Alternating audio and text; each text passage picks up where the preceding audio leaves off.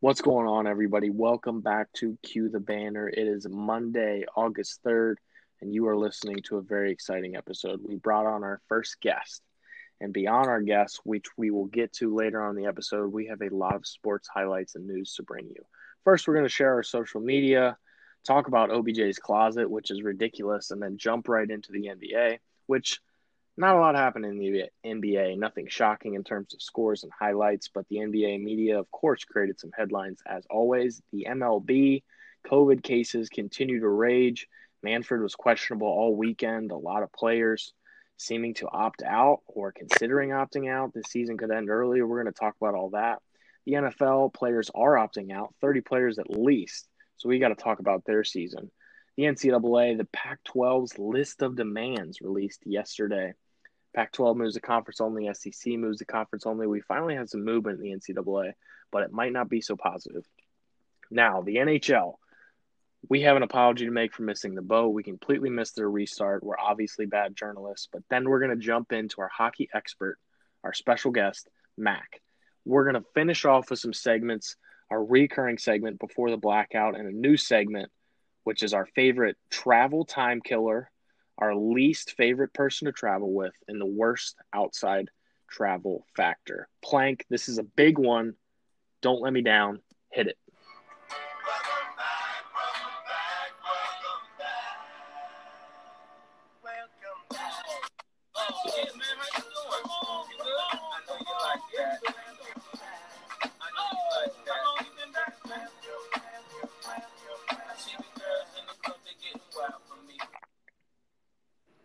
This is Grant's first double episode. Oh.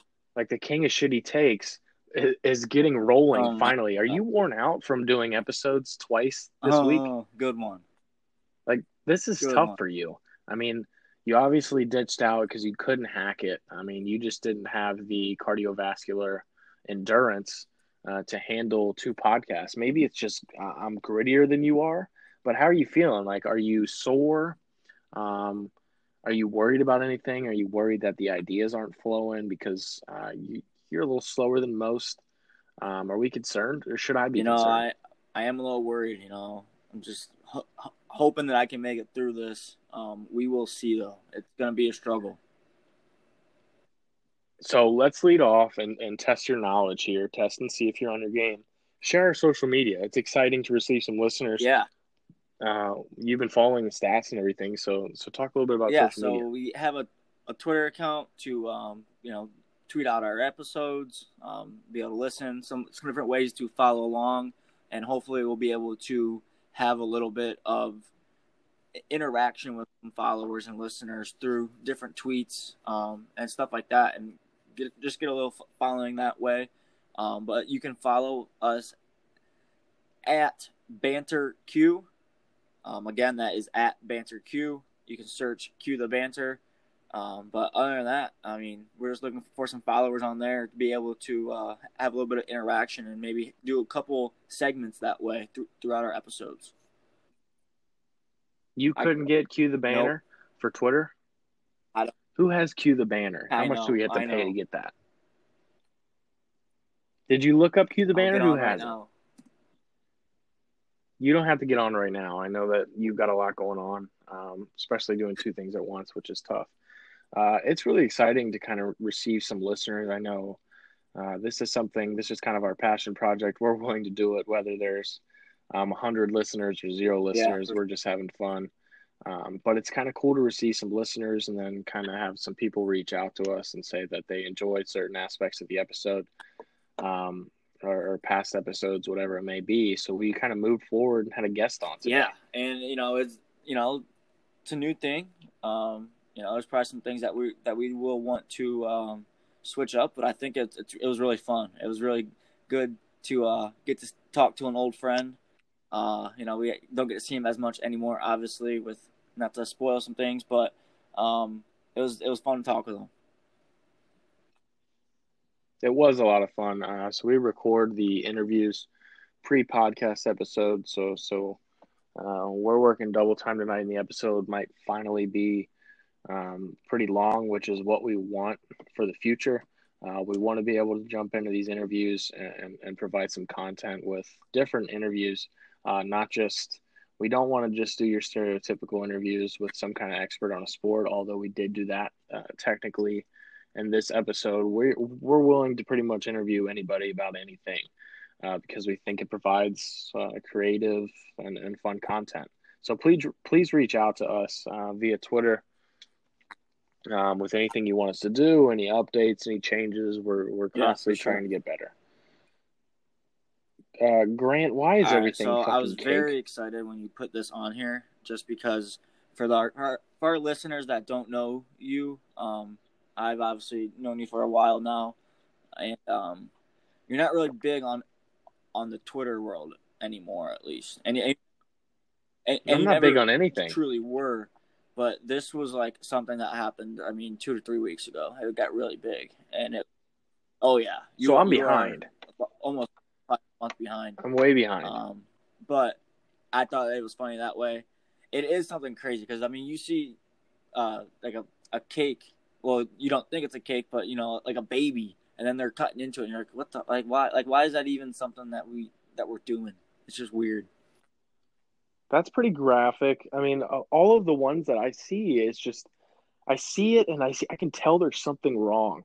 I've seen a White Claw one, and you see it at like first glance, you're like, "Oh, it's a White Claw. What is he doing with the knife?" And then you kind of look at the White Claw, and you're like, "It doesn't really look like a White Claw, but it's close."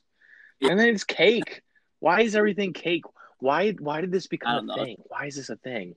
I thought this was reserved for the cake and boss. It got big a little while ago too, and then like you always see these videos just throughout Twitter, but for some reason, like 2 or 3 weeks ago, it was just super big, and that's all you would see. It was literally everything in the world was a piece of cake.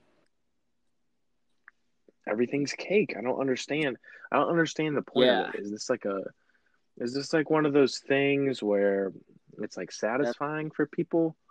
I don't like it. I don't like seeing everything being cut into as cake. There's like entire Snapchat episodes related to everything being cake, and it always takes me by surprise. Weird. I click on something, and I'm like, what? I don't understand what's going on here. Like, what does that look like? Boom. They cut into it, and it's cake. Why? Who eats these cakes? Who eats these weird cakes? Like, some of them are like plates of steak and asparagus. Then you cut into it, and it's cake. All for Twitter followers.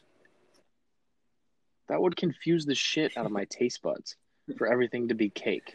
Also, you don't want to be eating cake or a cake that looks like it is a steak or something like that. Like that's just exactly. It would confuse my taste buds. It's supposed to look like cake, and I know that's gonna sound weird, but everyone knows what cake is supposed to look like. Like, don't. We know. Don't fool me with your cake. I know what cake looks like. Don't be fooling me with your cake. Caking around.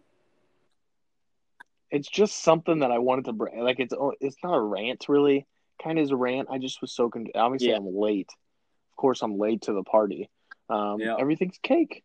And I had so many questions. And obviously, you have a little more information on the fact that everything's cake. Yeah, it's just a minor. It's all right. Just a minor rant get out of you. About cake. I think I'm good. Like, I feel like I'm good. Like, everything's off. Like a weight's been lifted off my shoulders. Even though we didn't really get to the root cause of it, but we have to talk about OBJ's closet. Speaking of unnecessary things, wow.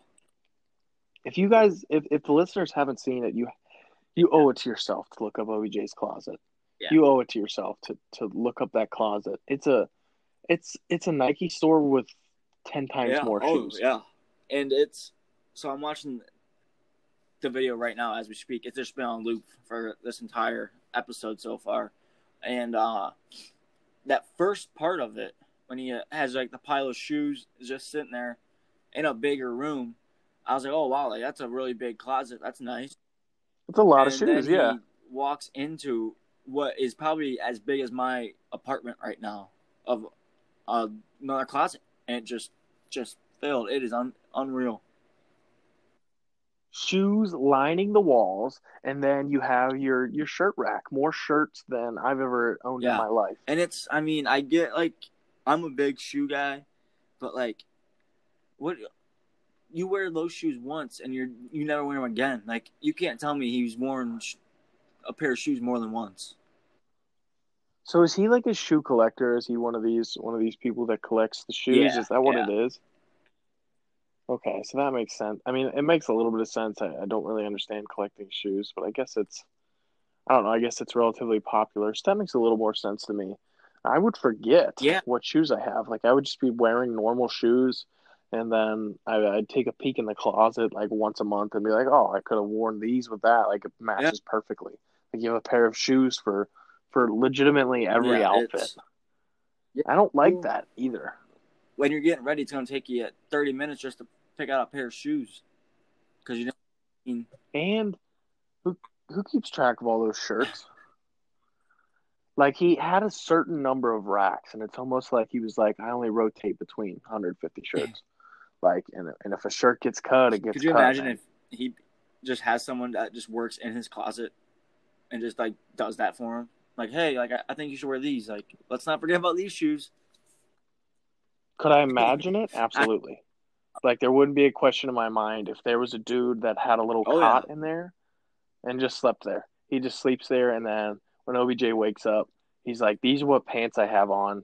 Dress me." OBJ's got his socks on and he's got his pants on, and he goes, I would do that. "Dress me." You find my T-shirt. You would Yes, do that job. Good luck pleasing him, because obviously he doesn't have enough shoes to please him as of right now because he's think of donating stuff. all the stuff that he gives you. I mean, he's doing just a little spring clean now, and he's getting rid of all that, and it just goes right to me. Where is he donating them to? Is that been released or anything like that? I don't think so, but I wouldn't be shocked. Maybe a kids club or something. I don't know. I mean, Them kids are going to be oh hooked yeah, up, oh, is all I'm going to say. And you know what? They absolutely deserve to. They deserve to be hooked up, not taking anything away from them. But I'm sure they're used to getting donations that may not be similar to OBJ's once worn right. sneakers. Yeah, those are brand new shoes.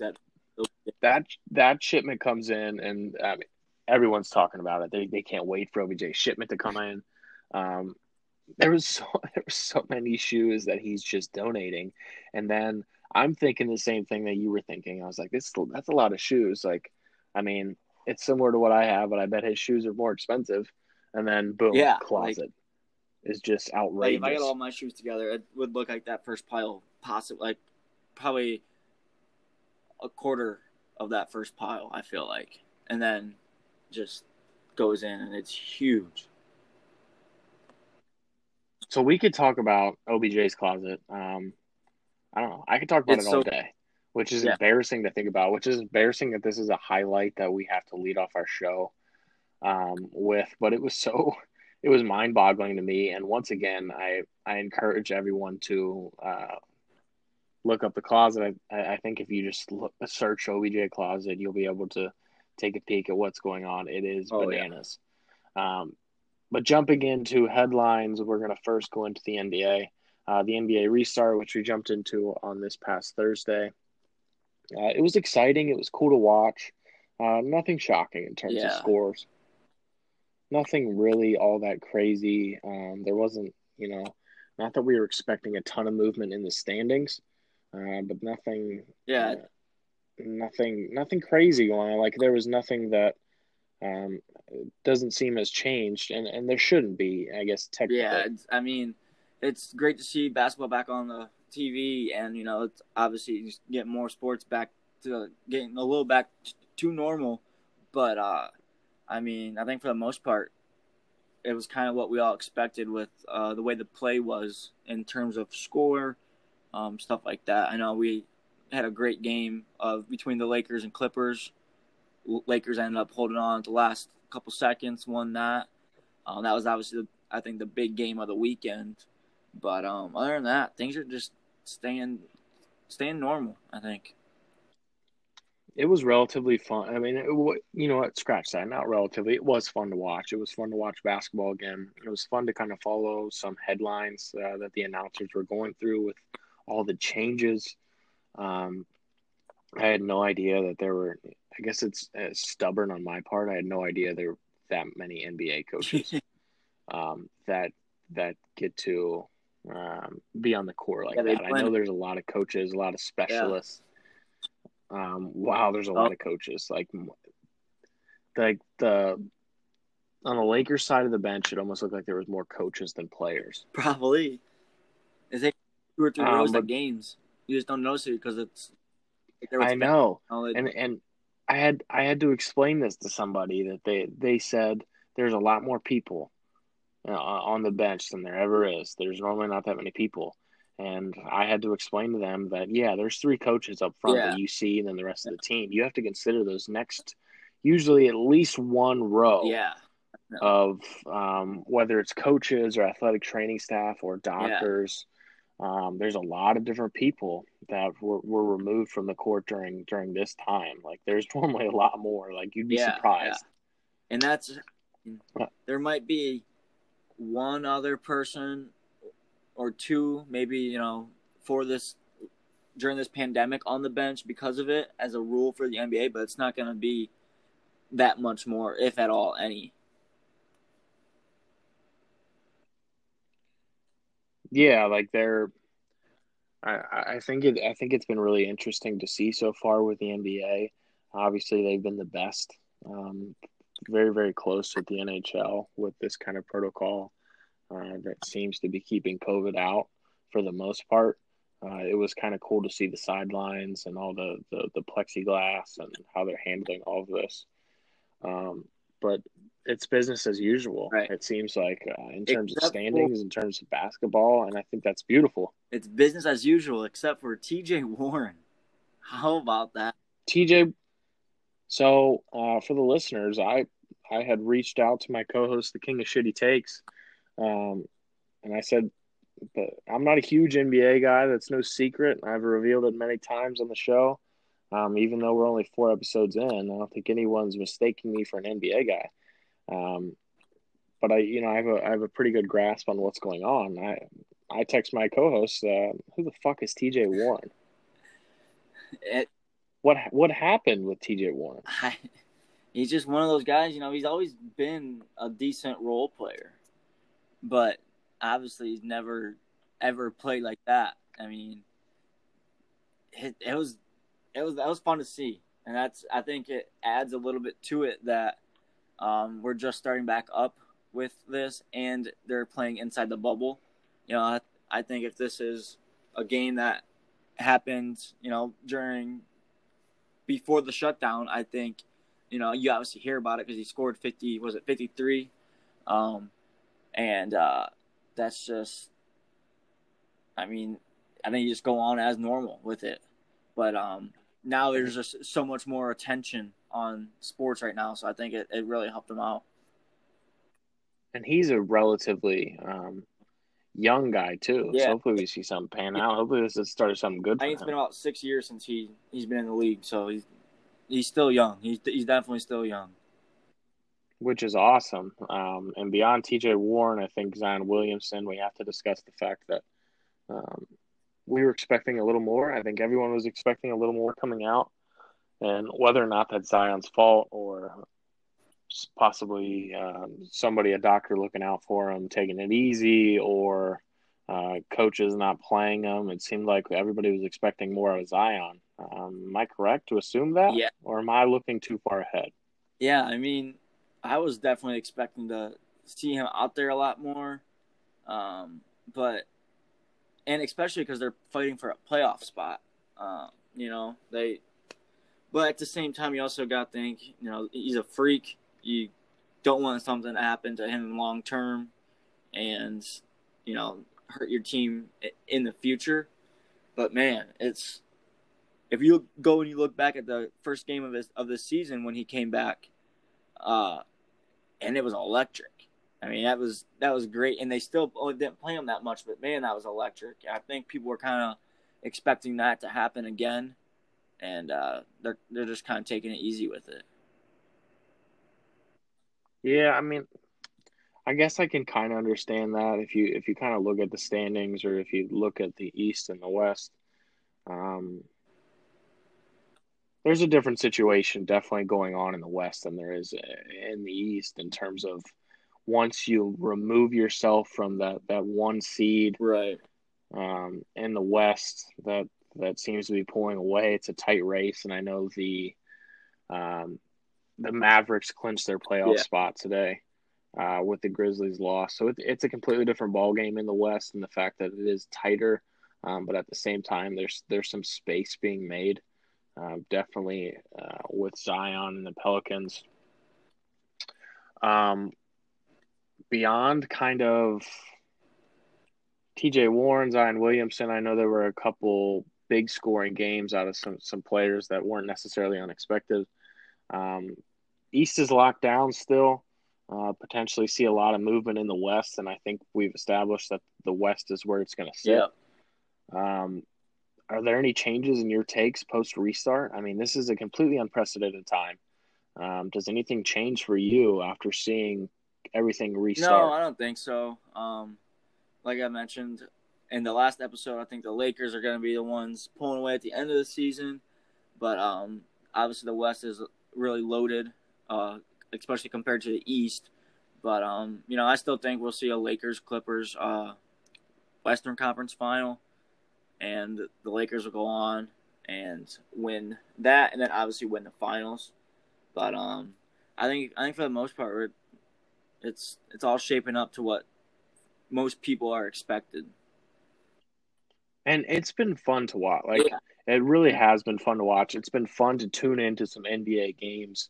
I don't. Once again, with the MLB kind of going hand in hand with the MLB, I don't have a problem with the no crowds.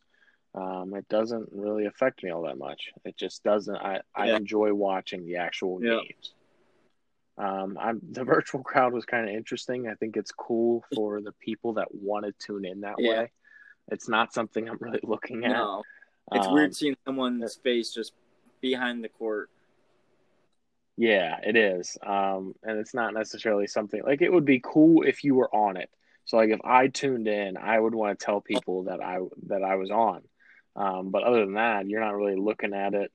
Um, I don't know. I don't know what to think about the virtual crowd. I think it's really cool. I didn't even know it was Yeah, possible. I didn't know how they did it or what, but it's cool. But it's just kind of weird. It is a little bit different. But once again, like it's the same basketball as before. Like nothing has really changed. I know Chris Bosh enjoyed the game virtually. I think Paul Pierce also joined in the virtual crowd, um, which is so funny to think about Chris Bosh jumping in. It isn't really all that crazy to me, but Chris Bosh has such this personality too. You, if there was a virtual fan that's popping into the game, it's Chris Bosh in my eyes. Yes, for sure. It's so funny to think about him. Like he, I, I would be willing to bet that nobody knew that he was popping in. Paul Pierce is one of these players that it was like, hey, I want to pop in. And they're like, yeah, we'll set Oh it up. yeah, Like we'll get you to pop in for the Celtics game. Chris Bosh he was legit just popped in. he was definitely just like trying to join a family Zoom or something, and just ended up on the NBA. Just, Court. just a complete Yeah. mistake. Oh yeah. His face, Oh yeah. his face while looking at everything, it looked like it might have been a mistake, He was so confused. which is just he was. It wasn't even like he was like so excited to be involved with everything, Yeah. which was so funny. And it's classic Chris Bosh. Um, but other than, I feel like I'm playing a broken record here. I'm a broken record. It was pretty much the same. Yep. Definitely. The NBA just kept rolling, and we'll continue to follow all of that. Hopefully, there's a lot of movement in the West. I mean, hopefully, we see some crazy things play out. Once again, only 8 regular season games, so you don't expect a ton to change, but the West has been relatively tight. Regardless of your opinion or where you stand politically, socially, whatever it may be, it's been remarkable to see Adam Silver, the Players Association, the team owners, the administration band together, allowing these players to express themselves justice in so many different forms. It's really been cool to see. Um, we are not going to jump into any politics or wherever you stand. I think as a whole, as a sports fan, it's been really cool to see these guys speak out um, in so many different forms, and the NBA has really embraced that. Yeah. Moving forward, go No, I ahead, was Trent. gonna say yeah, definitely. I mean, it's Adam Silver. It's kind of what we all expect from him now. That he nails it out of the park. Does a great job with it. Yeah, he's been phenomenal. He's been phenomenal with COVID, and now this. He's been phenomenal speaking out against social injustice for years now, Mm-hmm. and now the players have an amazing platform. Yes. They've always had this platform, but you know, the world is their stage Mm-hmm. right now, and they're really taking advantage of it in a Yeah. positive way, and I think people notice it. Moving forward to the MLB, COVID cases continue to rage, man. Yeah. It's not looking good right now. So I think things are starting to come out, which isn't. It's not good. I'm not saying in any way, shape, or form that this is why it happened or that anybody deserves it at all. That's not at all what I'm saying. But I think some news is finally starting to come out that the cases in Miami and the cases in St. Louis, these small outbreaks may not have been due to uh, MLB games. Yeah. Uh, it, it apparently seems that there were some outside factors, which I think is encouraging for the MLB to continue. Um, Manfred kind of throws out a warning early in the weekend, basically saying, "Get your shit together, or we're gonna have to shut things down." Yeah. Then Um, 10 minutes later, he goes, "We're not shutting anything down." It got exactly. I think he wanted to run back on it. What he really wanted to say was not get your shit together, we're gonna shut down, but start following yeah. so the cases, so we don't have more things to worry about, so we don't have to continue to change the rules, so we don't have to manipulate schedules so teams can Right. finish. Right. Um, but his only way was to threaten the players to cancel. Um, there hasn't been a ton of changes since Thursday with positive cases. Not a ton. There were obviously more positive cases, and it seems like St. Louis, they're expecting more to come, which is an interesting comment out of St. Louis for them to say something like that. They're expecting Yeah. more Very. cases to That's very come. weird. I mean, I don't know if that means do these guys feel sick? Or do they think because they were with somebody they're going to get a positive yeah. Was case? was our team Um, that they know that we're out doing something out at a club, something like that. yeah, so I'm not sure what to think of that. There are some rumors circulating. I'm not sure if there's any official news or if anybody's commented on it, but the Marlins were allegedly going out together, I believe, or at least a few players were going out together. And then in St. Louis, it sounds like some players were kind of doing the same thing in different settings. I mean, if you're going to do those things, if you're going to expose yourself, please understand the Right. risk to the league, the threat to the league, and I think that was Manfred's comments. He was kind of hinting at that. Yeah, and I not truly surprised by the Marlins because one, you're in Miami, and two, their team is a bunch of 23-year-olds, 25-year-olds. Yeah, that's true. They're in Miami. They're in Yeah, Miami with a they're young team, and that's not very good. What else is they they don't really care. They're just gonna go out have a good time anyways. Still and kid. hopefully they learn their lesson. Yeah, for sure. You hope they learn their lesson, and we can get things resolved and keep moving forward. But a lot of players mysteriously moving to this COVID IR. Yes, yes.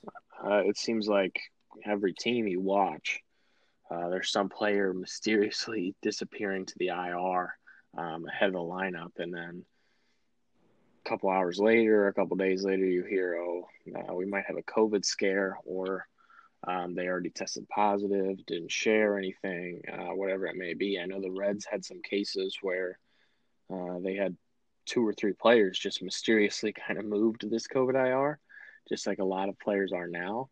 And then they came back a few days later, and it was almost a scare. It was, um, they felt sick, so they took themselves out, which is Yeah. what you should be doing in a time like this. Right. Yeah.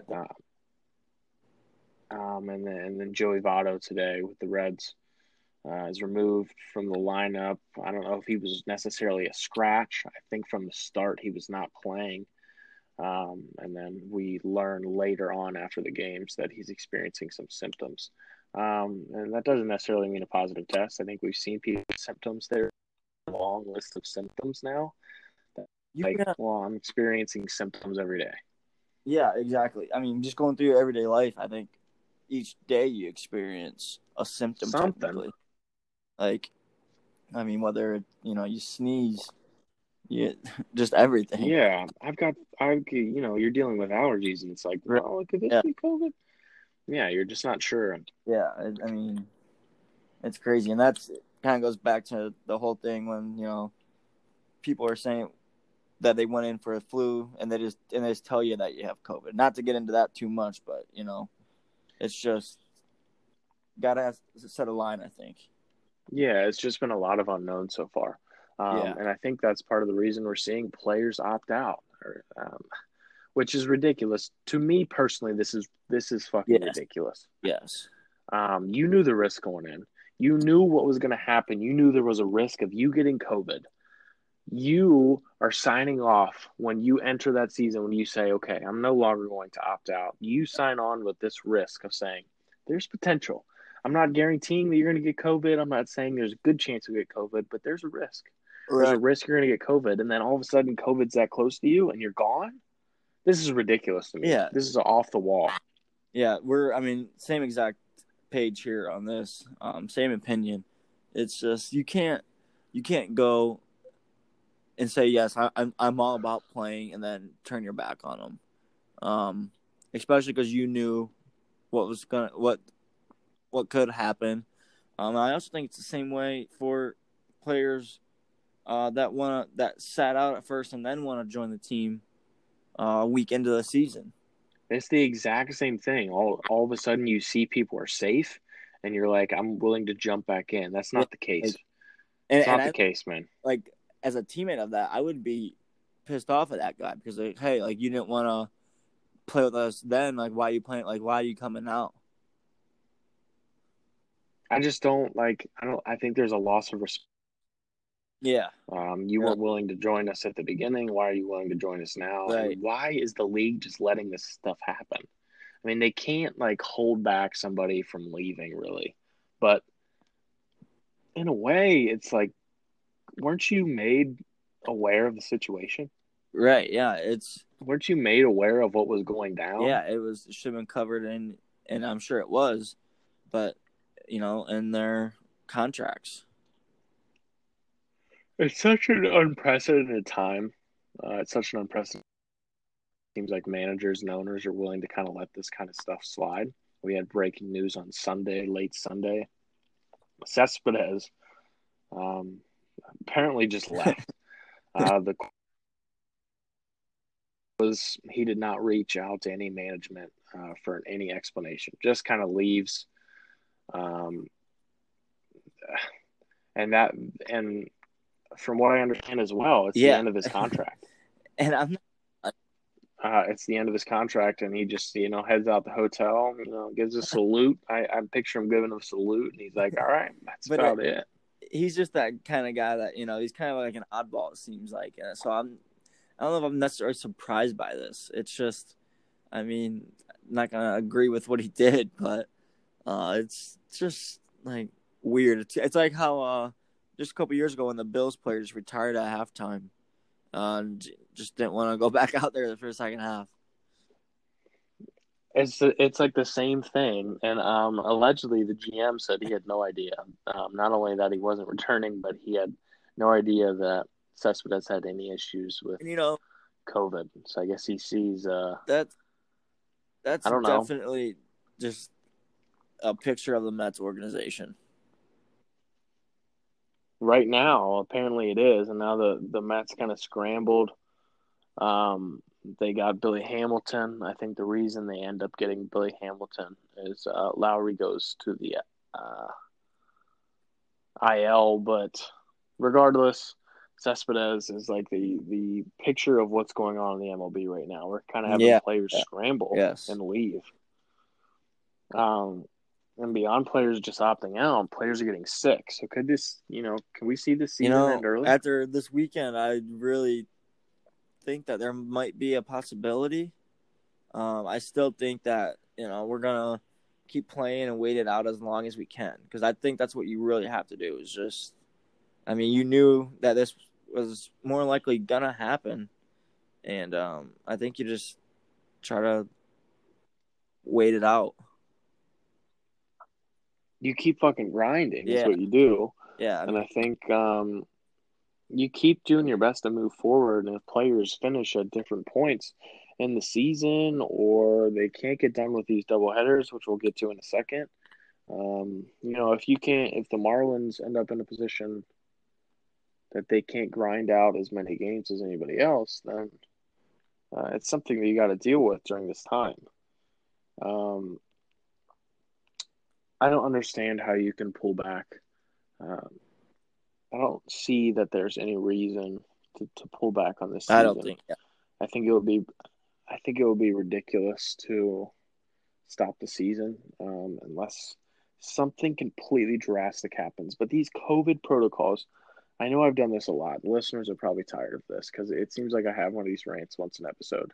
The protocols are put in place in the MLB. The rosters are put in place. These changes are put in place so that you can get a lot of positive tests and still put a team on the ball field every day. Yeah. It might not be a pretty team. Manfred never said that you had to put the best team out of the dugout on the fucking field. But you do what you can, and teams are going to deal with this all year. And what I'm already getting tired of is fans, players making excuses for their teams, saying, "Oh well, due to COVID, we had a player out, so we're not going to win." You find a way to win a ball game. Fight through. Good teams win. Great teams find a way to win. You got to battle through all that shit, and I know it sucks. And that's exactly right. Everybody's dealing with it. Everybody's dealing with some kind of issue due to what's going on. Yeah. I just don't. I really hope Manfred kind of sticks to his guns here, and doesn't end the season early. I know these players are at risk, but I hope. I'd like to say that I know, but I don't. I haven't seen what their kind of protocol was signing on in the summer league, but I hope that they were made well aware that there's a high risk that they could get COVID. Right. And COVID was going to be brought into an MLB stadium some way or another, and it's going to be brought into every league some way or another. Yes. It just happened. It's the nature of this pandemic. I hope these players are made aware of that. Yeah, and it's obvious. I think it's kind of obvious. You should know during what's happening that this is a possibility. Yeah, and you just can't end the season earlier. And it's not just me being a selfish baseball fan. I don't think it is. Just keep grinding, keep going, get as far as you can at least until you necessarily have to stop. So we don't really want to go in to the standings because they're all over the place. Some teams are playing, some teams aren't. And we just went over them Thursday, and obviously not a lot has changed. 3 games. The Marlins haven't played anybody. The 7-inning doubleheaders is supposedly the way to fix these standings. The fact that everybody's kind of everywhere. Some people have played 3 games. Other teams have played almost 10. These 7-inning doubles are apparently the way to fix it. Yeah, and I mean, it's I guess probably the best move that you could make for it, I would say. But it's gonna be interesting because we talked a little bit about it off air about it's only 2 innings shortened, but those are 2 big innings. It makes such a difference. I don't know how. And even when you're playing, when you're playing, it makes such a difference. Like I said, a lot of pitchers will give you a great start to through 7 innings, and then you go to your bullpen 8 and 9. Now it's just they can go either balls out first 5 innings and just everything they have, or that and just pitch a complete game and keep your pitch count under 100. I kind of had some first hand experience with these doubles today. I get to watch the Tigers Reds play 7-inning double, and Trevor Bauer just he did exactly what you said. Plowed through. It's Bauer. He's going to throw a lot of pitches. Regardless, he wants the ball. He's a gamer. Throws just under, I believe he threw around 110 pitches. Battles through 7 innings, and it's recorded as a complete game shutout. Yeah, we'll see some stats. I'm sure that will be a little affected by it, maybe. But I mean, that's the thing. You save your bullpen that way. Yeah, and that's exactly what the Reds need, no doubt. Unfortunately, but nevertheless, hopefully these 7-inning doubleheaders can fix whatever's going on. With all of these teams, I think there could be a long road to a 60-game finish if you have an outbreak. For sure. For a team like the Marlins, who are going to have to find a way just to not only fit in 60 games, but fit in 60 games according to this schedule. Yeah. It'll be just interesting to see how they get those games back. If they realize these doubleheaders, they're just hurting. Are they just going to give up with them, or are we going to keep going?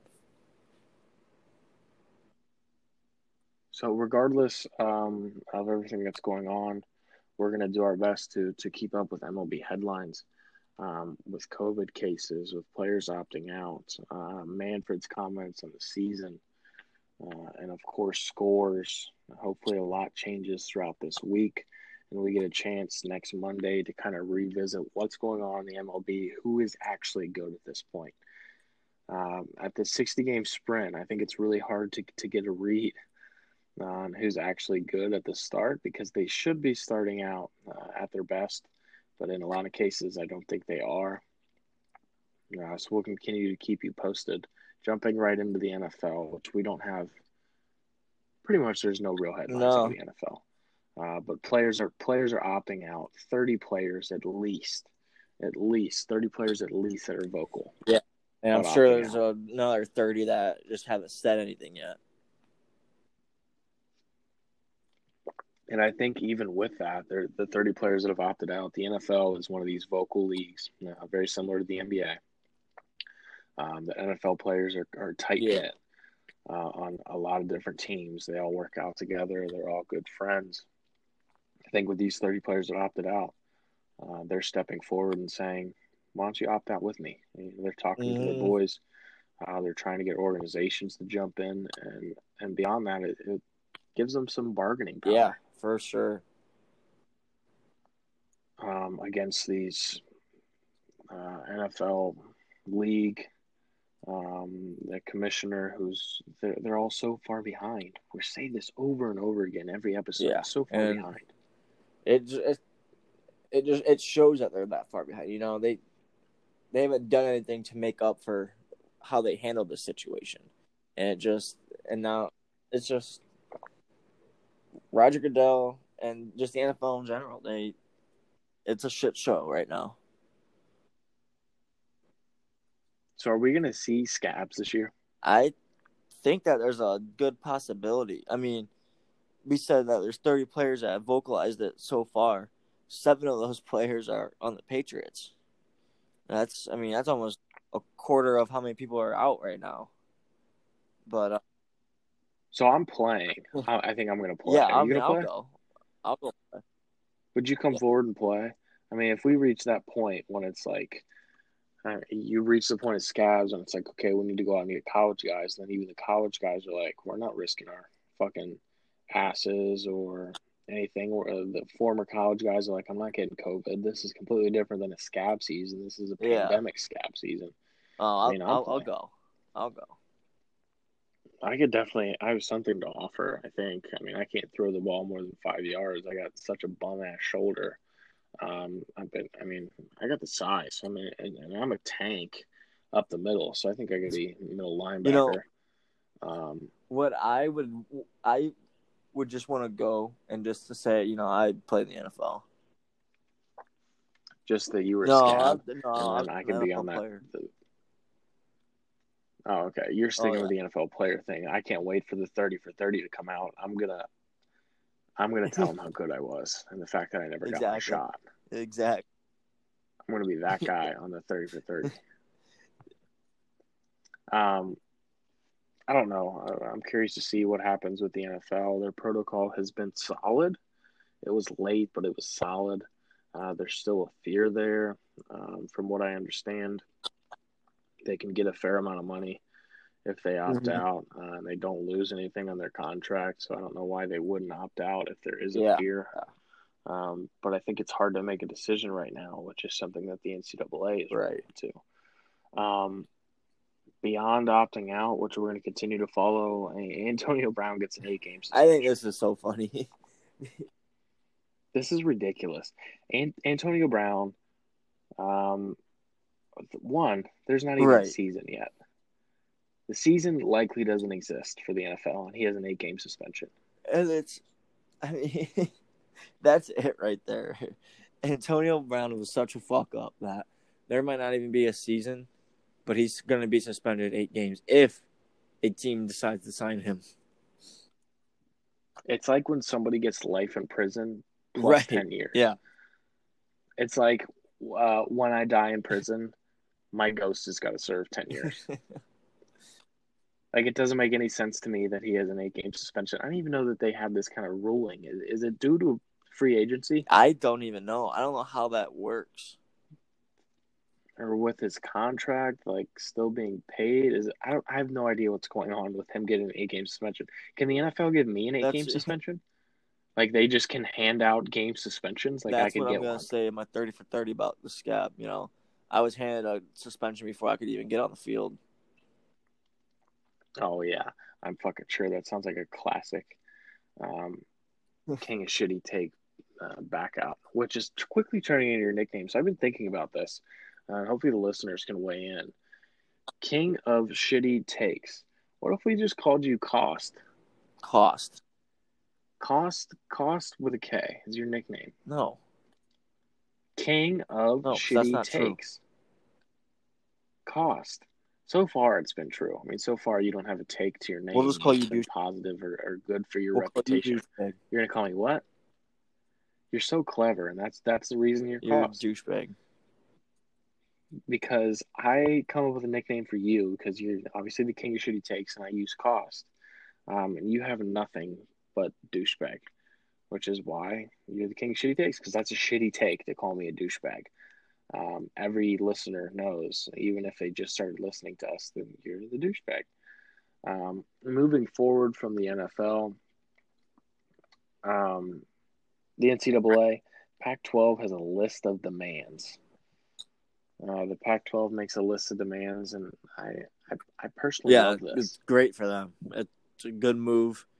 Uh, they're speaking out, and that's what we for the past 5 years now has been so big for the NCAA and student athletes. So they're not just speaking out for whatever you think they're speaking out for. They're not just speaking out for social injustice. They're not speaking out just for COVID. They're speaking out for money. They're speaking out for fair treatment. They're speaking out for coaching contracts. They're speaking out against everything. To be honest, it's quite remarkable to see that their list of demands, what they're kind of expecting out of so many different people, Yeah, beyond just their organizations, their institutions, their conference. They have a list of demands at the NCAA, and I think this is a step in the right direction for the NCAA to virtually implode. yeah, and it is really good to see that they are going. They're not just like you said, they're not just doing just for their school, just for that team. They're attacking on the big dog. They're going right to the top. They are. It's been. I mean, if you list of demands and what they're asking for, it's a lot of stuff that's been missed by the NCAA, by the conferences. Specifically, the payment thing has been a huge debate for years. Social injustice. I mean, they're making a list of demands beyond those things for player safety during COVID, and I don't blame them one bit. You can't. But I think what this does outline is the fact that these players have some serious bargaining ability moving forward. Oh, yeah. Yeah, but that was a hell of a yawn. Got caught right in that. Am I fucking boring you? Am I boring you, Cost? No. I like that shit. You are Cost. You're Cost from now on. No. I'm Cost, but it has that. This is the step in. It's a money sign for the Cost. S. What? It's a money sign for the S. You're Cost. Okay. Do you want a money sign for the capital S on shitty? Cool. That's fine. You can have whatever you want. Cool. That's fine. Cost. So Pac-12 goes to conference only beyond their list of demands. They go conference only and then the list of demands. I think we're going to once again see the NCAA implode. Hopefully the league steps forward. Maybe it's created by Plank Productions. There's a league that steps forward and says, we'll pay you whatever you want. Plank on board. Plank Productions steps forward and says, we got our own league. And whatever the NCAA says they might pay you, we'll pay you double. I'm in. I'm not making any comments on whether or not NCAA athletes should be paid. Maybe we'll do that in a high school debate segment moving forward on Thursday. But then the SEC goes conference only. The SEC goes conference only before any of this happened. And then even before, kind of in between all of this, the Big Ten kind of issues a warning shot saying there might not be football. Which is something that I think we all should face the facts with. It's something that we've been saying on this podcast for weeks now. I mean, yeah, it sucks. There's no beating around the bush. It sucks. But we have to consider the fact that these people, these guys that are playing college football are student athletes. They have a lot more to worry about. They have a lot more on the line than anybody could imagine. It's not all about Saturday for these young men. The College Football Playoff Committee meets, and I think we're not sure what they're meeting about or what's going on there, but you got to think that they're meeting about when the fuck do we play the College Football Playoff? Yeah, and how do we play this College Football Playoff? How do we pick who we are taking to this playoff? You got to wonder. So we have so many different conferences. If you're not aware, so many different conferences are starting almost months away from each other, like almost a month away from each other. Right, some of them are starting some of them are starting at the end of August. Others are starting at the beginning of September. Others are starting at the end of September. So the College Football Playoff Committee has to say, do we want the SEC to wait? Or do we want the SEC to start a month early? Like, do we want the Pac-12 to wait? Like, what do you? There is no good decision. No, there's not. Here. It's like because then it's just a lose-lose. It is. It's a shit show, just like the rest of college football is right now. So I think the College Football Playoff Committee has to meet and kind of decide what's going down. Because either way, someone's going to have a long break or someone's going to have a shortened season. And regardless, their job at the end of the day, you have to get the best 4 teams, no matter what. So even if a conference is late, even if a conference is done early, you still have to get the best 4 teams. That's their fucking job. Yeah. Yep. So how do you do that with these conferences all kind of starting at different points? And even beyond that, if they're all in the same, if they're all playing conference only, how the fuck do you know who's any good? You just got to determine how badly they beat. You got to determine how badly Ohio State beat Rutgers. Come on. I mean, I think there's certain conferences that are at an advantage in comparison to other conferences, like the Big Ten, who can play all conference, and you can kind of get a good idea on how good of a team is. But then you look at a conference like the American, where there's some serious contenders, I believe, out of the American Athletic Conference. Now, they're going to play an all-conference schedule, and half of that conference is going to be a joke. They're going to roll over. So they're not going to get a serious shot. They're not going to get a serious look.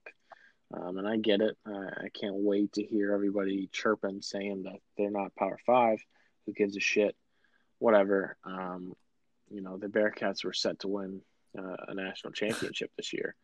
And now we're not going to get a shot because we gotta keep playing Memphis over and over again and beat the shit out of them because they got it coming to them. So the college football meeting, and then lastly, just kind of anecdote: basketball players are opting out of the draft.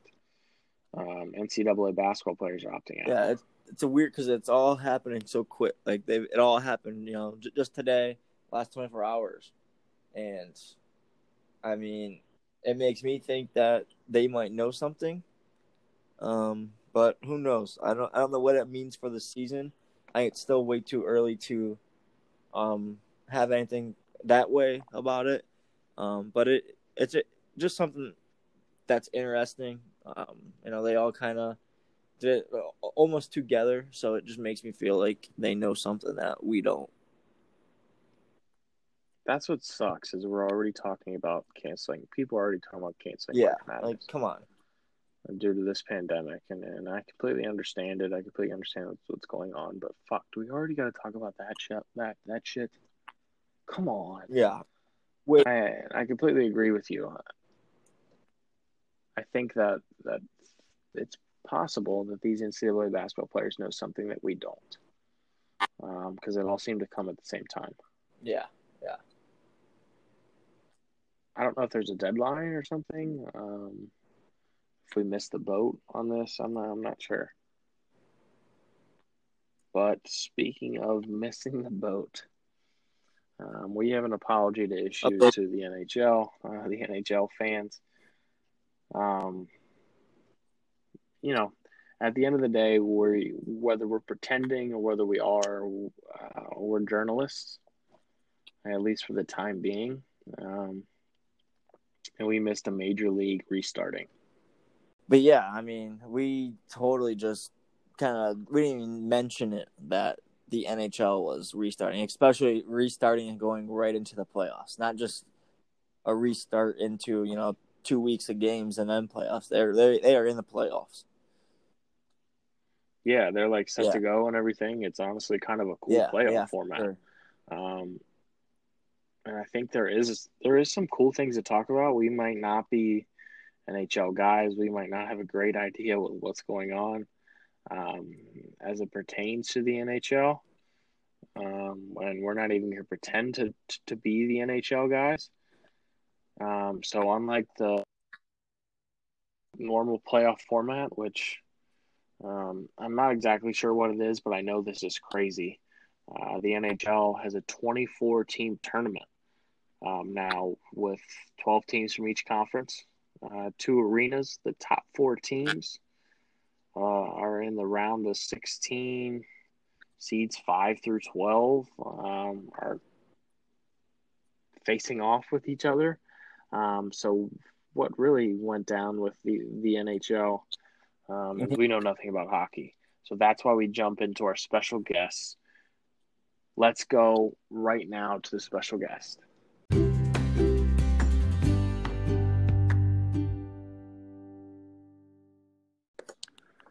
We are now welcoming on a very special guest, a close personal friend of both of ours, our residential hockey expert, Mac.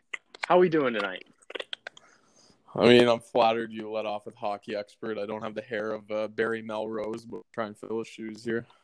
We have like a an embarrassing amount of questions about hockey. Number one being, what's a Kraken?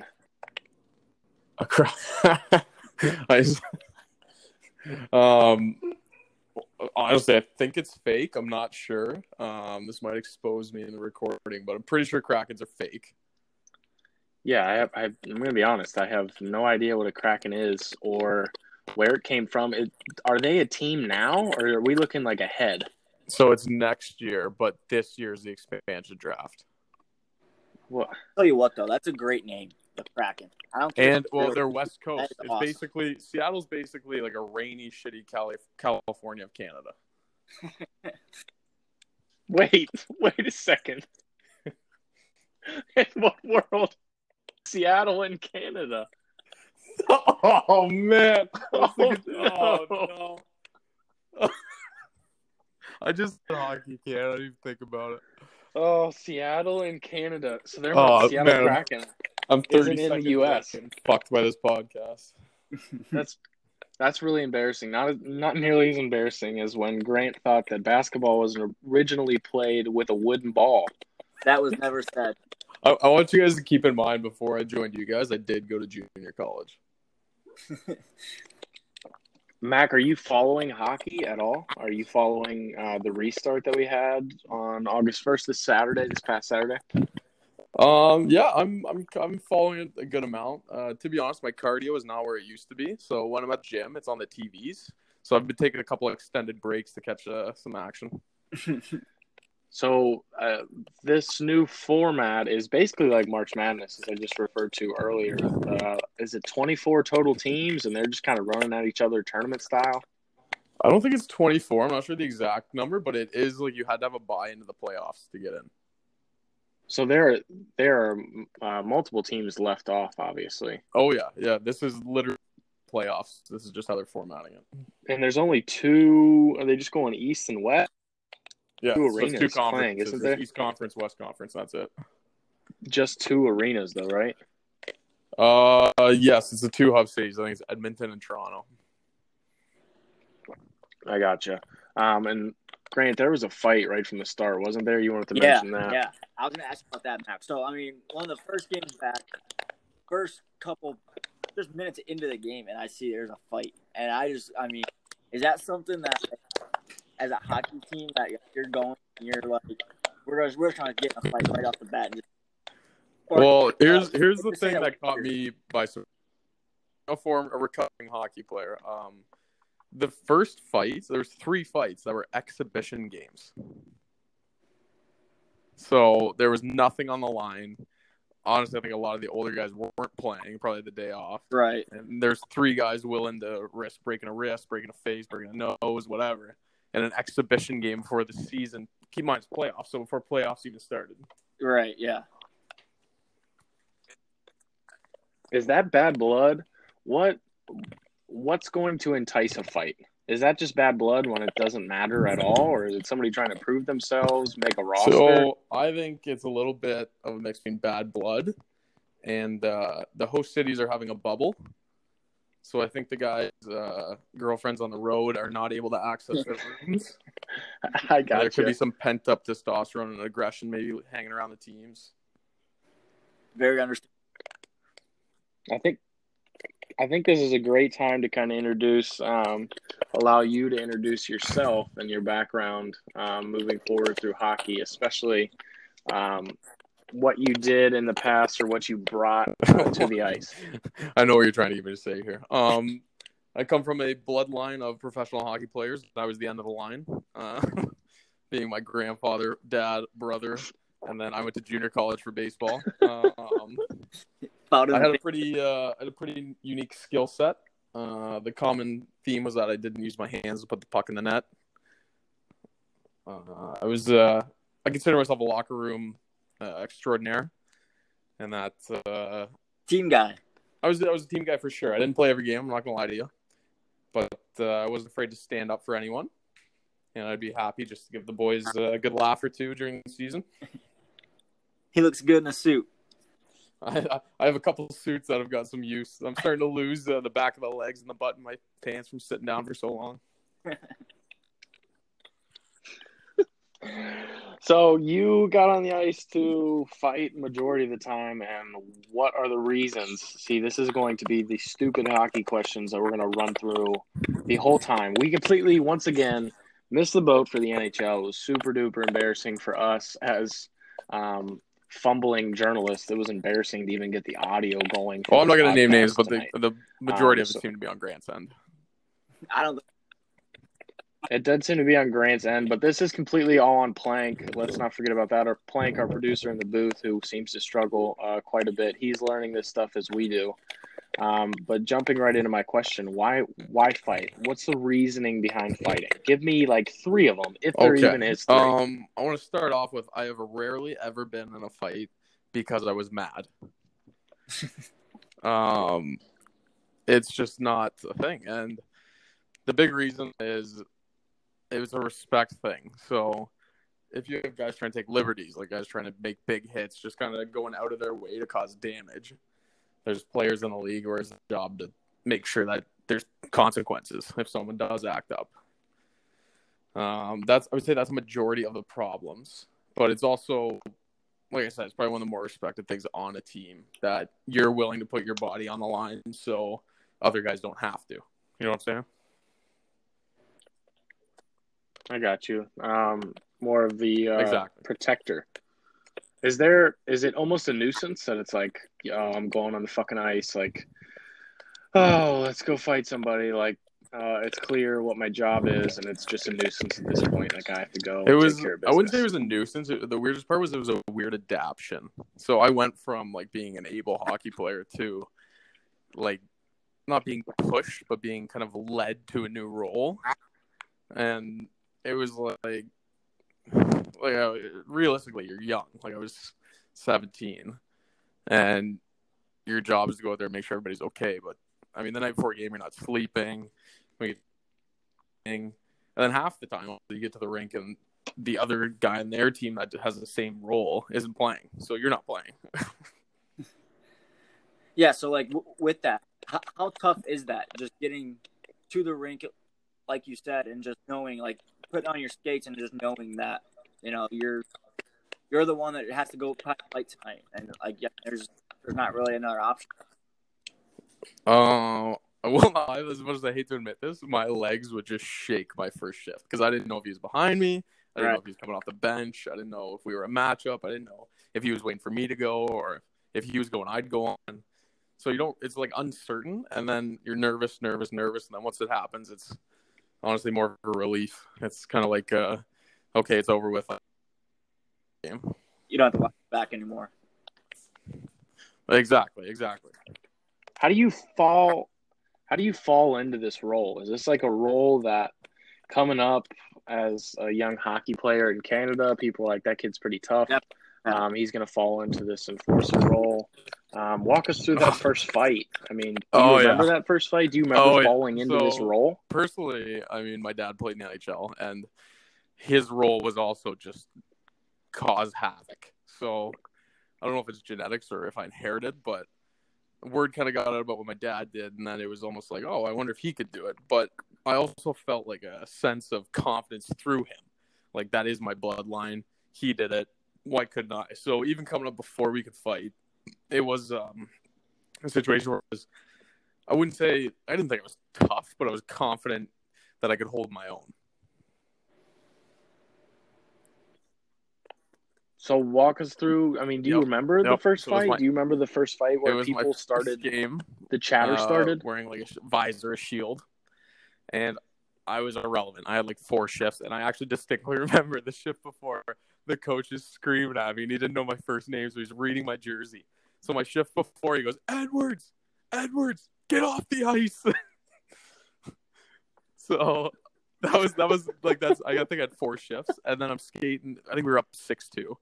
I'm skating, and then I get a shot in the back, and I'm like, oh fuck! But like, I'm here at the bench, like whatever. And then I hear, Edwards, you want to go? And I look in front of me, and the team I was playing on, whole bench stands up, and you can't really say no at that point. So I will never forget this. I throw my gloves down, and I turn around, and my head looked like it was looking up a skyscraper. I was like, "Oh shit!" This guy, I don't even think I had both my gloves off. To be honest, it's a bit of a blur, but grabs me, shakes me. I looked like a dog playing a tug of war. It was embarrassing. And then his first thing he did was punch the top of my helmet. My visor came down on my nose and just skinned me. I was bleeding everywhere, and he hadn't even landed a punch yet. So at that point, I just kind of held on and waited for the ride to be over. And it was over. But we were actually playing a 3-game series. So I distinctly remember the next day, the coaches, "Hey, you okay? I just wanted to check in." And I said, "Put me on the fucking first line." And he goes, "What?" And I said, "You start me tonight." And he goes, "You going to get him?" I go, "Yeah." And he goes, "Okay, you got it." He comes in, he reads their lineup. And it was Couturier from Pickering, I'll never forget. And he goes, he reads his name last, and every single person in the room, instead of clapping and cheering after the name, they all just looked at me. And I was like, all right. And then puck drop, skate around for a bit, and I, honest to God, thought I killed him at center ice. I thought he was buried. So then the saga begins right from there. I'm excited right now. I wish I was there, just because it's such an exciting.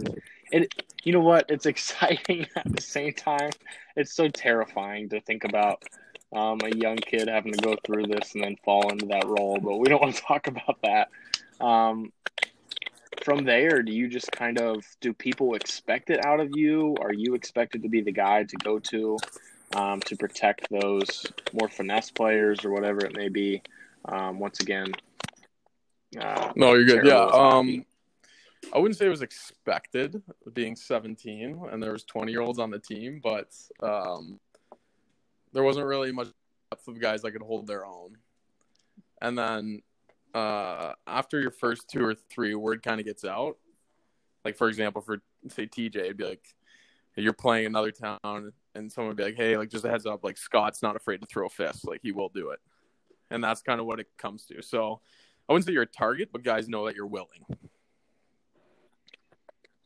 So people are aware at that point. And then if you are, made aware of what's going on, and you know that coming to each town or going into each arena, you kind of have a target on your back, do you look ahead at the future of your hockey career and you're like, well, this is make or break. I'm either fighting or absolutely. I'm no, done? Absolutely. We so it actually got to the point where like you said, fighting was an expectation. It wasn't pushed on me, and I want to be clear about that. Like, no one was telling me to go fight, but I understood that's why I was on the team without saying. And then it came to the point that school was a possibility with hockey. But I also understood that my role didn't exist in college hockey. Like, you can't, it's not like a rough league. There's the odd big hit. Repeated, like, hitting isn't a thing. Intimidation is not really a thing. So I also understood that, like, realistically making a go at it just wasn't in my cards. So is that tough to face as a 17-year-old kid? You have to kind of fall into this role where the only thing, I mean, did you still have it in you to I don't even know, were you I was a defenseman? Were you offensive player? Offensively, it just wasn't in the cards. Like, the hockey was just so good. Like, if I wanted to hang on, I had to do one thing and one thing only, but I also didn't enjoy doing it. So I didn't really have a hard time parting ways. And then it came down to, obviously I played college baseball, but it came down to the fact that I couldn't play hockey every day, and I loved to play baseball every day. So that was kind of my deciding factor going into that. And he picked up a baseball bat. Which is just as terrifying as him. Only with fastballs inside, changeups just fucked. Just as brutal to watch. What do you think that you still would have been playing at 17? Haven't you? I mean, given that you wouldn't fight, so let's take it back and say that you never do fight, you never do fall into this role. Would you still have been playing as an offensive player? So it came down to fight or I'm done. Yeah, I mean, like I said earlier, more times than not, I wasn't even playing. I was just on the team, and like I understood that there just wasn't a need for me unless they had a guy that had the same role. And do a lot of these, I mean, the enforcers are kind of being done away with in the Yeah. NHL. I am aware of that. Do these guys fight from that early? I mean, are we looking at great enforcers that have been through the NHL that So are I infamous think now? that part of the league. Did they I start think that part of fighting the that league is early? over. I think the days of two big guys squaring off just out there solely to fight is over. But guys having ability to offensively produce, defensively produce, but also fight is still a prominent. But junior hockey's been changing the rules where I know in the Ontario Hockey League it's a 3-fight limit per season. So you can't even prove if you're tough. And that's just hockey's been changing. So what were the no, I was going to ask go ahead, what's Grant. going along with the fights. So you kind of hear, and this is again coming from someone that knows nothing about hockey. If you go out there and fight and say you're down a couple goals, I mean, is that something that the team just rallies behind and, gets you some momentum? That's the reason why I did it. Okay. The feeling of 20 guys on your bench banging their sticks, yelling at you, fired up. And, I mean, honestly, it probably helped I didn't pay for a drink at a bar because the team was covering it. But, no, it was, that's why you do it. Like, it wasn't fun. I didn't enjoy it, but I understood I had to do it. Right. But, at that point, it was anything to get the guys going, to get the guys in the game. Yeah. Like, I would take the blow so they could be up. Yeah, it's kind of like you hear, like in baseball, you hear like a manager gets thrown out of a game just because he's trying to spark the boys. Like exactly the same. And then you come out and they score. They take the lead or whatever. Exactly the same. Yep. What are you sipping on? I'm drinking. I'm you so guys curious. Won't believe this. I'm drinking a Sandbanks Baco Reserve red wine. Yeah. What? It's I'm trying.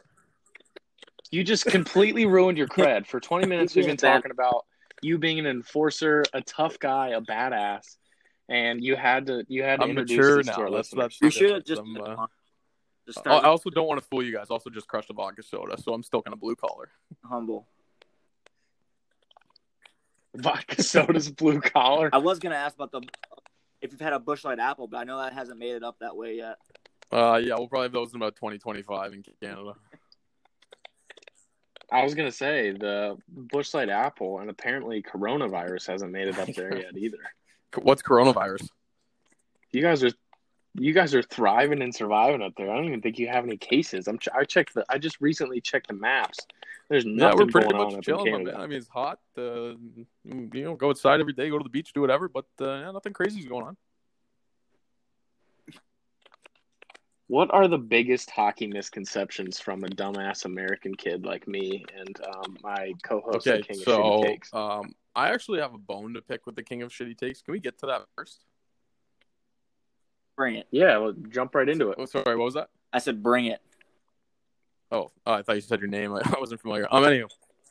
Yeah. That's what I thought. I actually was listening to your podcast. I was doing research. Like you guys know I do in school. I studied really hard. So I was studying for the podcast. And I couldn't help but notice that last episode, I wrote the quote down if you guys want to bear with me. Oh, God. Grant said, "I am the alpha of my college house." Yes. I'm going to go ahead and assume that was the year after I left. No, it was all 4 years. All 4 years? You are out to lunch, and I'm talking a buffet. It was my place.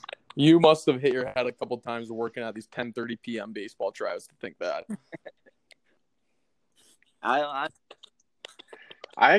have a recording, and we might be able to get Plank to get this recording in. I have a recording of Grant reading off the fact that he is a beta in a house that we lived in. It's not really a secret. And just to be clear for the listeners, we're not talking about frats.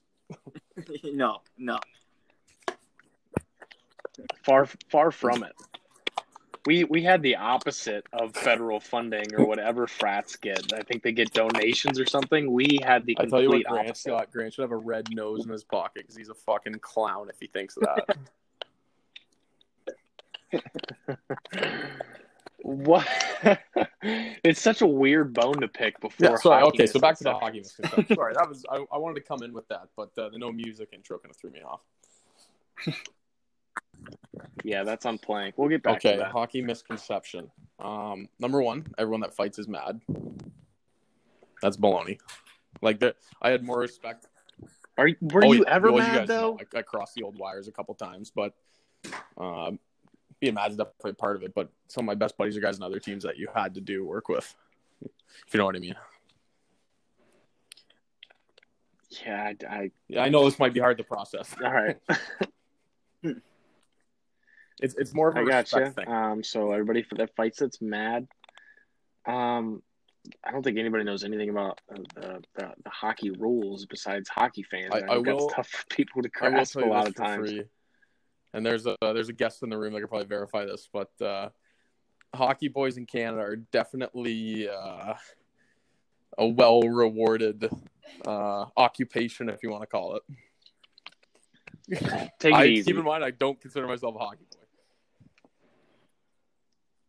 Take it easy. Grant, do you have any comment? I'm kind of speechless. So this guy, he hasn't changed. So TJ, picture Grant in college. You know the way he was. That's pretty much hockey guys in Canada, just cleaning up.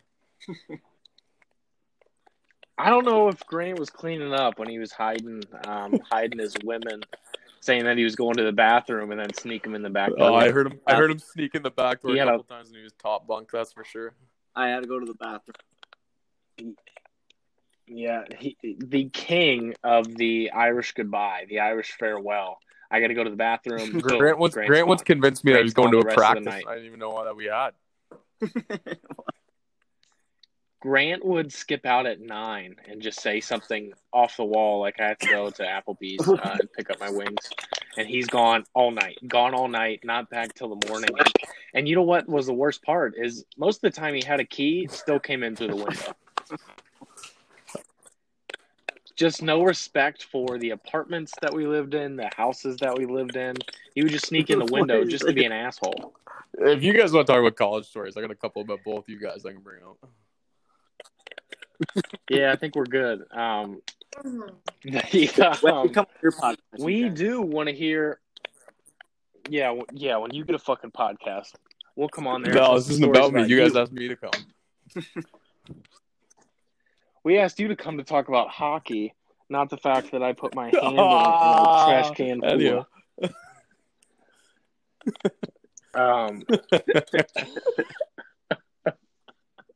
This is taking a wild turn. It was like the trash can was what I would imagine like an octopus felt like. It's so much gooier than you would expect. Yeah, it is. It's a kraken, you dumb shit. Shit. It was at from least a kraken. Seattle's in Canada. Fuck, I'm stupid. What a moron. All right, let's get back to hockey. Mac, I want to hear. Absolutely. As we're kind of closing things out here, I want to hear some incredible story. I want to hear your favorite fight story to lead off. Favorite fight. Okay, here's a good one. It doesn't have to necessarily be you. I don't want to spoil the ending, but I did not win. So I was out at a training camp, and I thought if I wanted to make the team, I had to do that. So all game, can I say the guy's name? Yeah. Okay. Yeah, if you want. We were playing scrimmage, and all game I tried to get Josh Chapman to fight me, and he was notorious for just being fucking nuts. And I said, Chappie, give me one. And he goes, no. I said, Chappie, you got to give me one. He goes, I don't know who the fuck you are. And I was like, so next shift, I line up beside him, and I go, okay, I'm dropping my gloves and swinging. You're either in or you're out. And he goes, I wouldn't do that. And I was like, okay. Puck drops, drop my gloves, start swinging.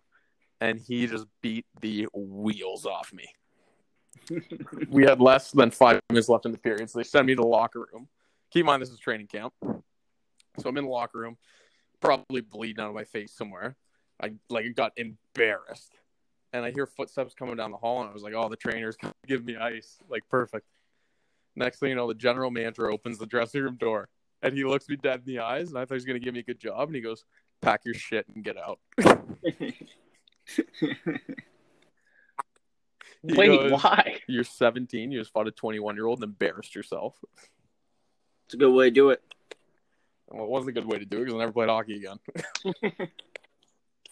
So what happens to I think Josh he's in the American Chapman? Hockey League right now. He's doing pretty good for himself. He's actually a big listener. Josh Chapman, shout out Josh Chapman, who loves jumping in on Cue the Banner, just like all the other thousands of listeners. What is the craziest thing that you ever saw easy fight answer. wise? Easy answer. I know this probably. This is okay. Happy Gilmore. Jump right This in. was not me, just to be clear. I was on the bench, probably played like 2 minutes that game. But we had this guy on the team. He was just like, we called him a top because he was winding him up and he'd just go nuts. He'd spin like a Tasmanian devil. And we put him in, and our coach said, he goes, God, we're going to take care of that guy. And he goes, okay. Jumps the boards, gets in a fight. The guy didn't even want to fight. He just absolutely pummeled the guy. And the ref comes in and tries to break it up, and he bites the ref in the hand. So ref freaking out. What? He comes to the bench. He's going, "You're players." Yeah. Wait a minute. We're missing something here. He just This is how bit nuts the the guy ref. was. He played like literally 3 minutes all year. I couldn't believe that he like was on the team. Yeah. So What? the ref's breaking up the fight. That's not the worst part. Wait a minute. So the ref's breaking up the fight, and he bites him. He comes to the bench, and I'm not kidding, there's teeth marks. He's bleeding everywhere. And I was like, this guy is fucking nuts. But we knew that. But it is what it is. Good guy to have on your team. Like, I'd buy him beers for sure. But so the ref skates away, and the guy he just beat the wheels off laying on the ice. And I look over, and he just 35-yard field goal kicks this guy in the face with his skate on. Jesus.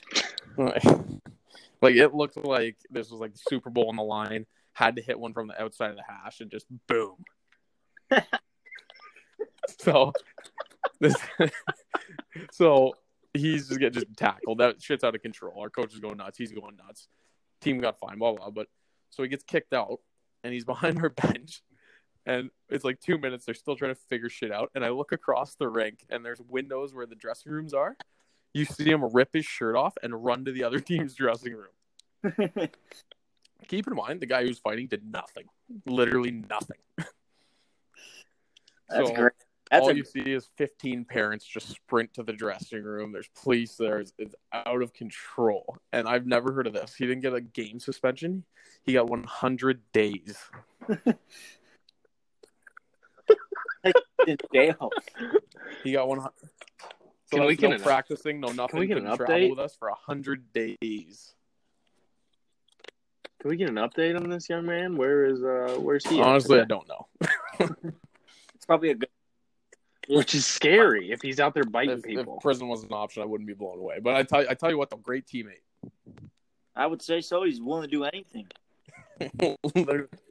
Yeah, he's willing. Bite Sounds the like Grant referee. on a night out. He's willing to do anything. Yeah, no kidding. Mac, who wins the Stanley Cup? And does it even matter? In my opinion, it does not matter. I think you can't give. I don't think doesn't you can give them matter? much time off. I expect them to be competitive, but who wins the Stanley Cup? I mean, a long. Now, if for the listeners, Mac is going to be a reoccurring guest because he's got a lot of stories. He's a lot of fun. So we can call him out on this. So we're going to run it back no matter what happens with the Stanley Cup. He might get lucky here with his guess. But who wins the Stanley Cup? And we're going to run it back if he fucks this up. Well, I have a couple friends that are actually playing right now, and I'm going to suggest the podcast to them, so I don't want to single anyone out. But I like... Oh, man. You're really second guessing this. I mean, I think you're really trying not to step on anybody's toes. I got a couple buddies in Phoenix, and I like their odds, but they got a long way to go. But the Canadian to me, I'm going to say Toronto. I think it's unlikely, but I feel obligated to say Toronto. Okay, the Maple Leafs are the 8th seed, I believe. They got a long way to go. And they just lost tonight, I believe. They just lost tonight. I didn't know. I've been watching Crazy Stupid Love for the last 2 hours. So. Oh, God. They just lost to the Blue Jackets are tonight, good too. and they Blue go Jackets game are 2. contender. That's gonna win it. Blue Jackets are a legitimate contender. You got to be careful. You can't say that the Blue Jackets are good after you just said Toronto's going to win I'll the say Stanley this: Cup. the Blue Jackets are young and have a lot of sneaky players. I wouldn't be surprised. All right. Let's put it that way.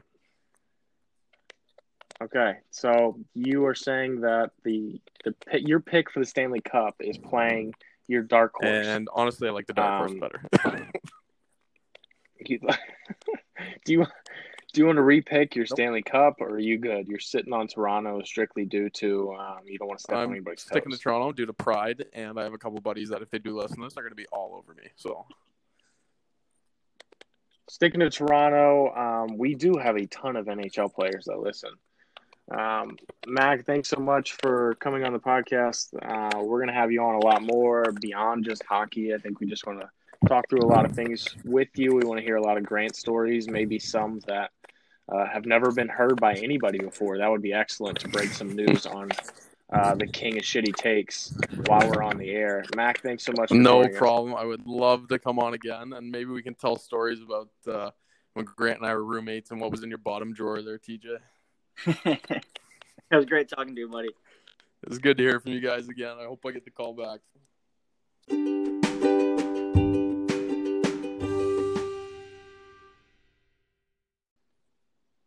Welcome back. That was our special guest interview with Mac, who was our hockey expert. That was a lot of fun. Great talk with him. It was cool to catch up with somebody that's interesting. I think to the listeners has a lot of cool stories. That's somebody that we're going to have on quite a bit because he is so entertaining. He's a very, very close friend of ours. I think that shows through the interview. He's a great friend. We can't wait to have him back on, whether it's hockey, baseball, or just shooting the shit. We kind of have thrown out the idea of an interesting episode, just kind of telling stories. If that's something you'd be interested, reach out. If you're interested in listening to, reach out. But right now we're jumping in to our last two segments before we take you out. The recurring segment before the blackout. So once again, for our new listeners, before the blackout is all about the questions that were asked that puzzle you right before you blacked out. So you're on beer 8, you're on beer 9, the Busch Light apple is flowing, and then questions asked, and you're like, that's a good question. Or something happens, and you're like, that's a good one. Boom, fade to black. Grant, what's your first blackout? At what age is it acceptable to go to the bar by yourself? Or is it even acceptable to go to the bar by yourself? So do you want my honest answer, or do you want to know the answer that I feel I should give for the listeners? My honest answer is 23 because this is something, scratch that. My honest answer is 22 because this is something that we both had to deal with.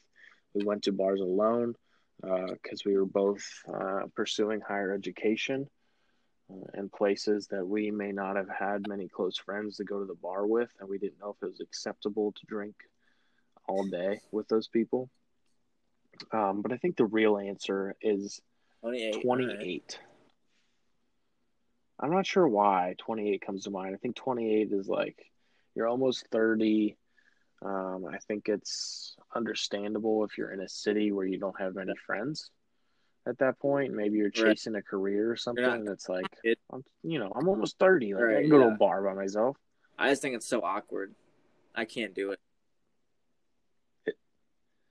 It is a little awkward because I think the other people that sit alone at the bar feel like they have to talk to you, or maybe you have to talk to them. And I'm always looking at that person sitting alone, being like, "Well, you can't, you can't have one person come with you."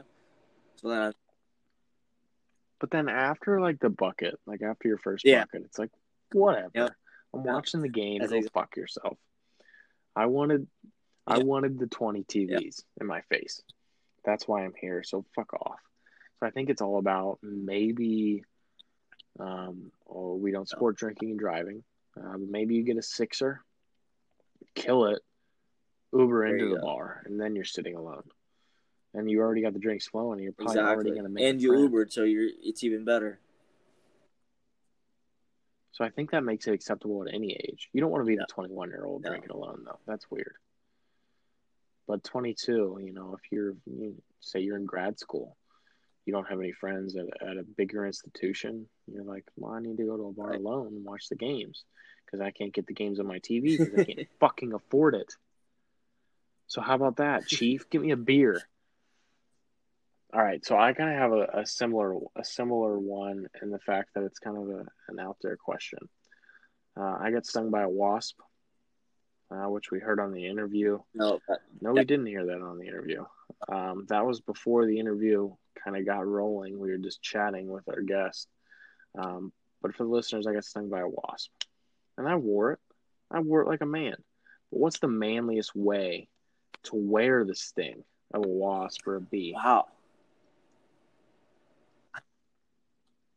Like, do you throw a fit immediately, and then you just like you muscle up and you like punch the wall, and you're like, "Nah, I'm good." Like I just got Yeah, stung. I think you just What's like up? do like the punch like into your other hand, and like you probably yell a little or something.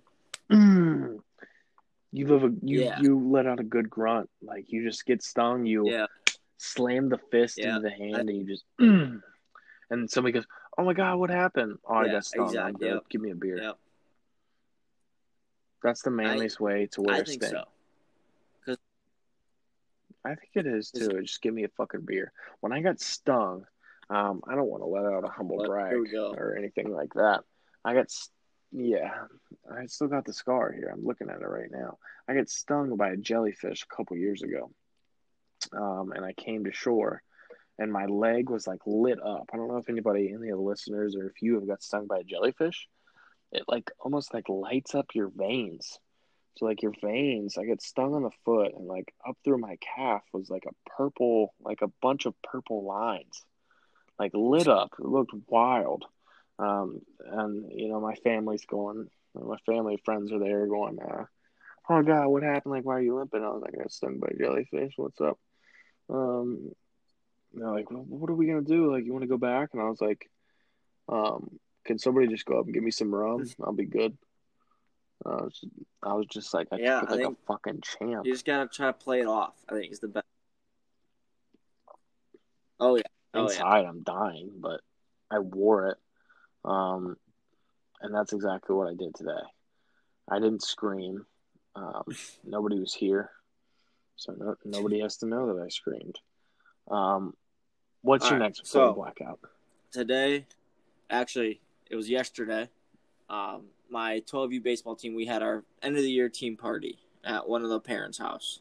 And they had bold strategy having a party during a pandemic. They had 2 big coolers full of alcohol for us. 2 of the big, like those huge ass Yeti. I love this question already. They were, go get beer. And I'm like, no, because I was gonna say, at first, I was thinking, is it acceptable to show up with, a 6-pack or something? Everyone else, like all the parents come to the games and they sit under their tents out in the outfield with the coolers. So I knew they were going to be drinking a little bit. But then, is it acceptable? So I did not get drunk. All right, that's not happened. But is it acceptable to get drunk at a team function like that? At a team function, yeah. When you're the coach, just like, a team function, as the team function coach, like just a team party, an end of the year party like that. So, do you have tryouts after? I did not drink today. Okay, well, I think you just buried yourself. You definitely did drink. You just said you drank. You just buried yourself. I did not. I did not drink today. I did not. I did not. You definitely had a couple beers, and then you went to tryouts, and you were like, "No, I did. I promise." So I think it is. No, you're laughing. You definitely did. So I think it very much depends on the age of the coach. I don't think it's appropriate for you to get drunk at a team event. You are so much younger, and you already know that these parents are talking behind your back, like, oh, he doesn't Yeah. know anything, or he's no good, he's just a kid. No, you shouldn't be getting drunk. Now, if you are 45 and you're single and you're just coaching a bunch of 12-year-olds getting drunk, Yeah, that might be worse. Because you just show up to the party single. You got all these families around, and you're older than all these people, and you're just getting shit-faced drunk with your 12-year-old team. That's worse.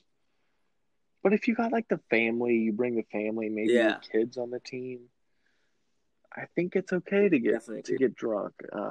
But within good standing, like you can't get drunk and make a team speech. We've had a very close friend for the listeners. We had a very close friend who coached. I just thought of this. This is not where I was going. Is this where That's you what were I was going? saying when I said at the bar. Yeah. Yeah, so it wasn't really where I was headed, but it just kind of came into my mind. Who coached a very, very good team. We're not going to use any names, use the team or anything like that. He coached a very good team of kids to a championship or at least a runner up. Gets drunk, makes a team speech. And to be honest, the team speech was awesome. Was it great for those kids to hear it from their drunk coach? Probably not. But excellent coach, and it was kind of the environment. And I think that's part of what you're asking. Yeah, You got to read the environment. I don't know what your team's like. I know the team that we're referring to that our close friend had coached. That team was very comfortable with him making that speech, and they loved him to death. And to be honest, he was an incredible coach and still is to this day. He understood that environment, that he could do that, step up to the plate, and honestly make a phenomenal speech. A better speech than I ever could have made sober. Yeah. But he stepped to the plate, killed it, and that's something that I know that I couldn't do. I don't think you could do it. So I guess kind of know your environment and have a feel for who you are as a person. For all these coaches looking to get drunk out there, that's my speech. How many more before the blackouts do you have? Okay, so this is the last before the blackout. Before we finish out with our last segment, we were talking about sitcoms. What really came down to is all-time favorite sitcoms. I think we did top 5 when we were drinking, right before Fade to Black. We were talking about favorite sitcoms, and I didn't want to do favorite character or anything like that. So all-time favorite sitcom supporting role. And I don't mean like the secondhand character. You can do the secondhand character. Just not the lead. Anybody besides the lead. Like, I don't know how they classify supporting roles, but who you got? Like, you can name a couple. Yeah. We might have a lot of same ones. 2 that I'm going to start off with from my favorite show, from your favorite show, Creed Bratton and Kevin Malone. So I Creed's think my that number he one. plays such a great role. Like, he doesn't have a huge role in The Office, but it's perfect for him. He plays it perfect. It's funny and it works. And Kevin's just kind of the same way. You know, it's funny and just that stupid, like, that grin and stuff he always does. It's just perfect. So Creed is like the Bill Walton of The Office. It's like I'm watching the game, but if Bill Walton's on, I'm going to turn it up because I know something off the wall is going to be said. So like Creed's on the screen, I want to make sure that I pay attention because this is going to be hilarious. Creed and Kevin are great picks. I had Creed as my number 1. I think I have a sleeper for you. Maybe I don't. Hopefully our listeners all watch the show because I think it's possible that he might be a great supporting role of any TV show. And you know what? I shouldn't have limited it to sitcom. Just TV show, period. Carl from Workaholics. That was going to be mine. Yep. That was going to be yours? I'm surprised you thought of that one. That's such a classic one. But Carl is in the same spot as Creed and Kevin. It's like Carl's on the screen during this episode. Carl's in this episode a lot. We have to watch this episode. Carl's just so consistently funny. Like everything that he does on Workaholics is fucking Water hilarious. trash. But Yeah. that's a good one. That's a real good one. I'm gonna say Do you got any one more? more. That's Joe All right, Swanson let's from hear it. Family Guy. I just think just because just the way they treat him is why I think it just because it's funny. But it's just another person that just it's a good role. It's a funny. It makes the show. You know, if Joe's not in that, it's probably not as funny. It is. He's funny because he's one of these characters that's Yes. oblivious. Like on the show, obviously, the voiceovers and stuff like that is different, but it's like the character is Yeah. oblivious to everybody making fun of him, and that is hilarious. My last one here,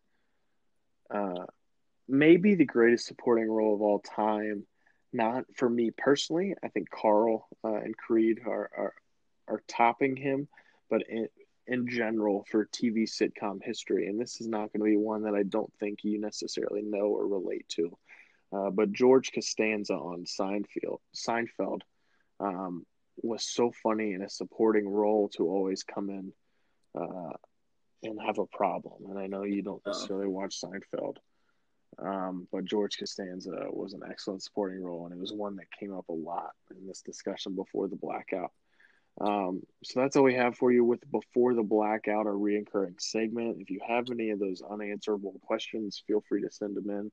I had some excellent ones during the Lone Wolf saga when Grant just didn't have the energy to keep rolling. Also, for our listeners, send us in some of your Before the Blackout questions, and we can add those in at the end of some of our segments for the Before the Blackout.